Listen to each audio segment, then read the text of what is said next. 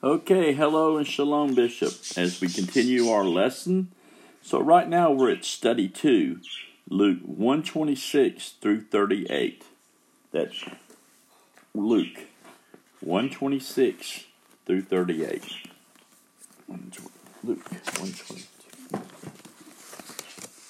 Luke.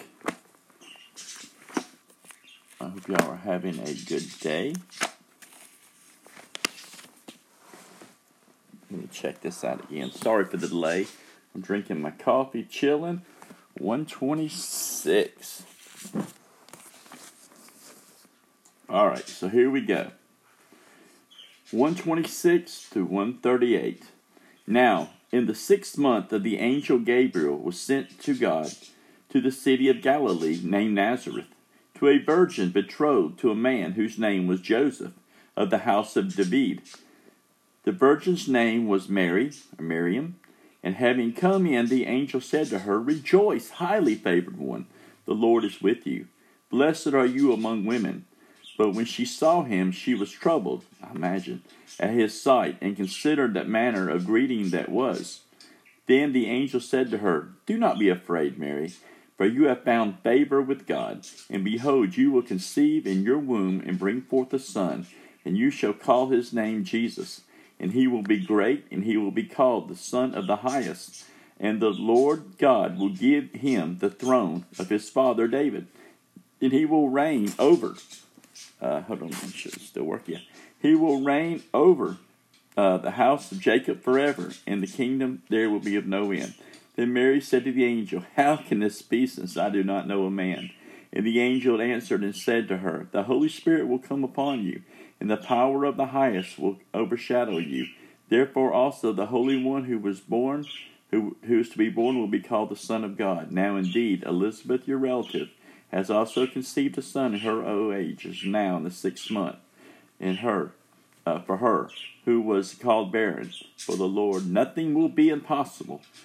Then Mary said, "Behold, the maidservant of the Lord, let it be according to your word." And the angel departed from her. Okay, so that's our section right there. Now, let's go to the questions. How many features of the person and mission of the promised child can be discerned in the words of the angel? Make a list of them. Okay, so it's 31, 33, and 35.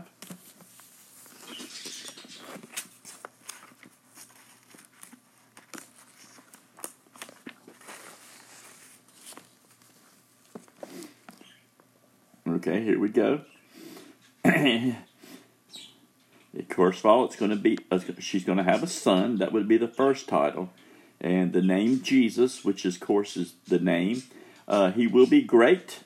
There's another one right there, and he will be called the Son of the Highest. Wow, what an honor! The Son of the Highest would be the one most like God, his own Son, and the Lord will give him his throne of his father David. As we know, the messianic prophecies within the Tanakh say that there will be a king that arise from David, and that's the angel is verifying that he will be upon the throne of his father David. Not meaning that David is his father, but his spiritual lineage is what he's going to be.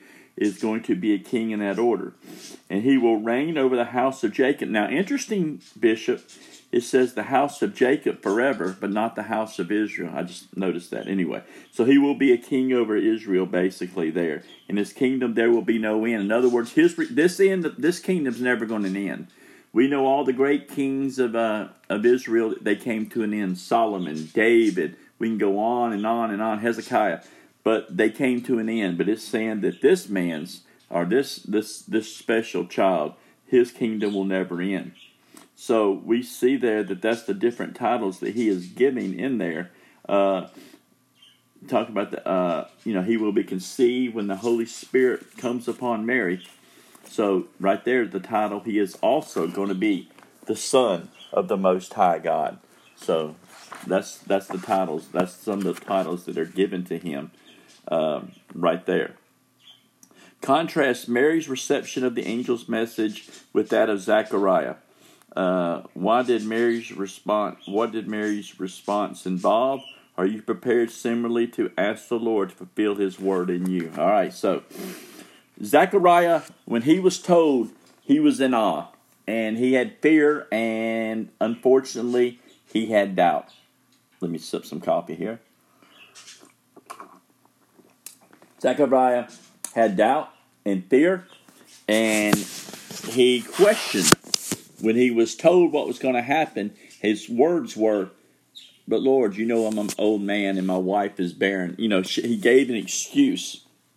And when he did that, that's the reason why he was muted, because of his doubt and because of his fear. When Mary heard the news, she received it. She did ask a question. She said, "How can this be since I have not known a man?" But she says at the end, she says, "Let it be. I'm going in my words here. But Lord, whatever your will is, let it be done through me." She did not doubt. She did not laugh. She received the instruction of the Lord within her heart. And when she received that instruction, the Lord found grace, and he fulfilled the plan. And he fulfilled the plan within Zechariah, but it cost him his voice for a while. But Mary actually received. How is it with me? Okay, you want me to get personal within these instructions? Let me tell you some of these things. The Lord has told me many powerful things throughout my life. But because of fear, much doubt, because I am a skeptic at a lot of times, and because I just don't accept things I have a problem sometimes receiving things. But I've noticed that a lot of results within my life of negative things that have happened have been a result of bad and poor choices within my life. In other words, for instance, trying to make things happen on my own when the Lord has told me something, I try to go around the back way, or I try to run. I try to do something other than what He tells me to do.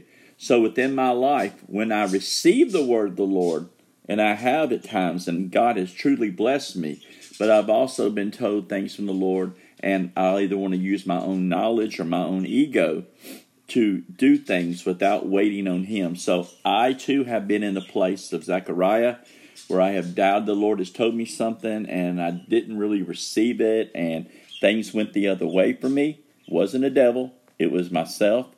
And then I've had times also when the Lord has told me to do something, and things happen positively for. And now that's not always the key. Sometimes you can do the right things and bad things still happen. So I'm not saying that is the key. That is what, the key to this. You can still do good and bad things can happen. And that's just the price we have to pay. And I think that's where I am at now. I think this journey that we have been on, Bishop, through, Hebrew roots, through Judaism. I mean, I have converted Judaism. I am a born Jew. But I also halakhically converted to Orthodox Judaism, as my wife is converted too. But at the same time, I hear the Master's voice calling. And Bishop, I can only tell you that within deep in my soul, that Orthodox calling is there. And that's Orthodox Christianity, not Orthodox Judaism. So I really feel that this is the Lord calling out, and I really feel like this is my time to step into that, and I'm going to take Him at His word.